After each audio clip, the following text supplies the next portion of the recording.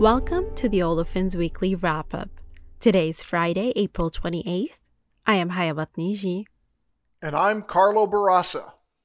And together we bring you the IHS Markit podcast that reviews the top events moving the ethylene and propylene markets over the past week.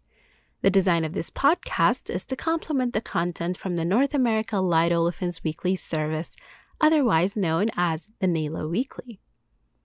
So Carlo, what's new in your world? Well, you may not have known that I sold my car during the pandemic because I wasn't driving it.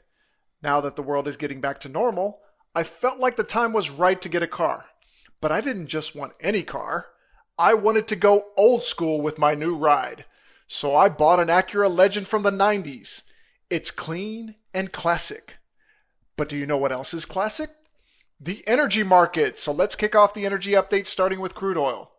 Oil prices have spent the better part of April trading within a $15 range as the market weighs how COVID lockdowns in China will counterbalance Russian oil supply impacts. Thus far, the demand decline from lockdowns is having a greater effect on the balance because on the surface, it doesn't seem like Russian oil output has been affected much. However, the pressure is starting to build now that European countries are beginning to consider formal bans on Russian oil.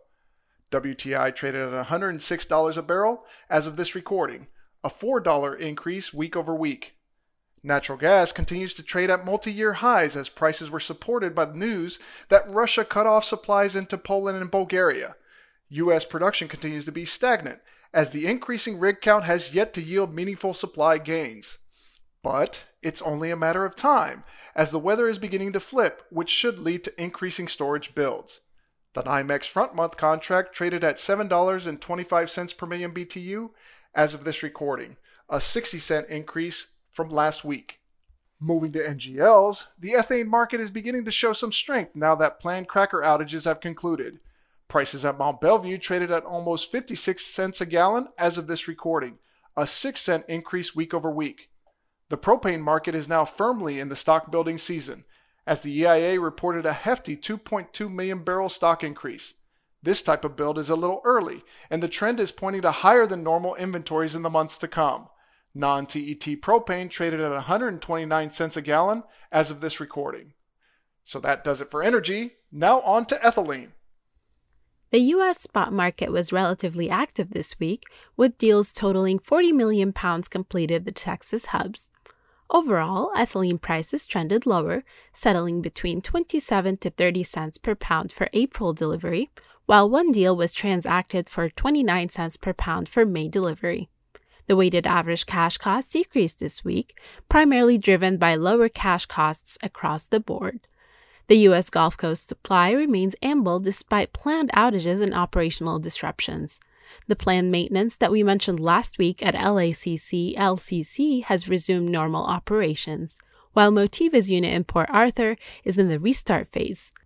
A few other planned outages are on their way at Dow's LHC2 unit in Plaquemine, Louisiana, and Chevron Phillips EU 1592 in Cedar Bayou, Texas. The forecast for ethylene has not changed, but check out the NALO Weekly for more information. Propylene spot prices moved lower again this week amid declines in the production of non-PP derivatives. It was a busy week for the polymer grade market, as 54.5 million pounds worth of deals were done throughout the week, at a range of 63 and 64.5 cents per pound, all for April delivery. The refinery grade market was very quiet this week, with only 2 deals completed, one pipeline deal at 28 cents per pound for April, and one railcar deal for 58 cents per pound for May. Dow's propane dehydro unit experienced a brief operational upset this week, but the market impact was minimal. The forecast has not changed, but check out the NALO Weekly for more information. Also, it's the end of the month, so make sure you check out the NALO Monthly as well. And with that, let's wrap up the wrap-up.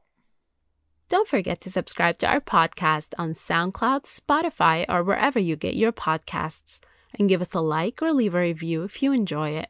And if you have any questions or want us to cover something more specific, you can send us an email. Until next time.